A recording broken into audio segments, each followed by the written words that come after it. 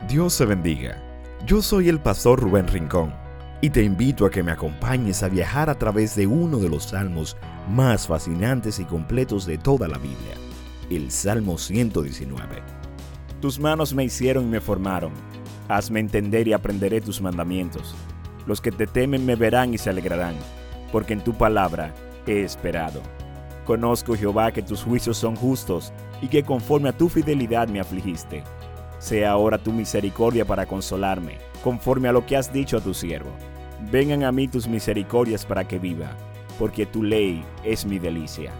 Sean avergonzados los soberbios, porque sin causa me han calumniado, pero yo meditaré en tus mandamientos.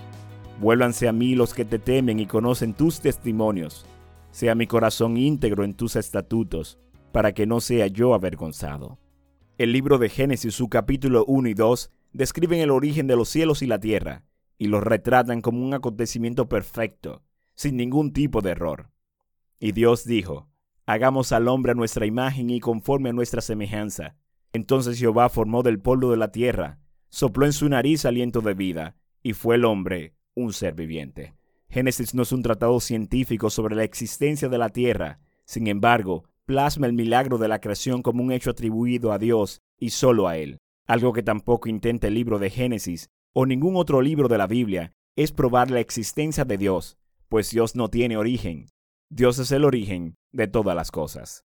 Y he aquí, el salmista compone esta bella estrofa, donde reconoce que él no es más que una creación de Dios, y por lo tanto, los planos de su vida, la función, la razón, motivo o fin por el cual fue creado, todo eso recaía en Dios. Por tanto, es a Él a quien Él tiene que clamar y no a nadie más. Él no le puede cuestionar, Él no puede sugerir qué es lo mejor para su propia vida, pues Dios no necesitó tales cosas cuando Él le creó. El salmista se presenta en humildad ante Dios para adquirir el tesoro más preciado, el conocimiento, la sabiduría, el entendimiento de la ley de Dios. En realidad nos cuesta entender la voluntad de Dios, ya que es presentada como un misterio momentáneo en nuestro corazón, que el Señor, conforme a su misericordia, va mostrándonos, y a medida que esto sucede, pues entonces experimentamos gozo el cual es compartido por todos aquellos que le temen. Las dificultades muchas veces son asociadas con errores que hemos cometido. Sin embargo, no siempre sufrimos aflicciones por causa del pecado. La Biblia está llena de ejemplos de cómo Dios permitió aflicción en la vida de hombres, cuyos caminos eran rectos, o no habían cometido algún mal que les hiciera merecedores de algún tipo de aflicción como la que vivieron.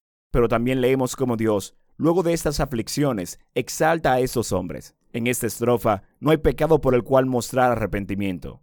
Leíamos en las estrofas anteriores cómo el salmista expone su condición de pecado, aceptando la represión de parte de Dios como un mal necesario para su vida. En este caso, no vemos esto. El salmista ve el sufrimiento como parte del perfecto plan de su Creador. Él no le cuestiona, él no abre su boca para quejarse, más bien implora por su misericordia, y en humildad reconoce la fidelidad de Dios y de su palabra. Recordemos que el salmista está consciente de las bienaventuranzas asociadas a aquellos que guardan, buscan, temen a Dios y sus mandamientos. Y es por eso que el salmista en esta estrofa expresa: cuán dulce es la palabra de Dios. ¿Afligido? Sí, pero la palabra es su consuelo.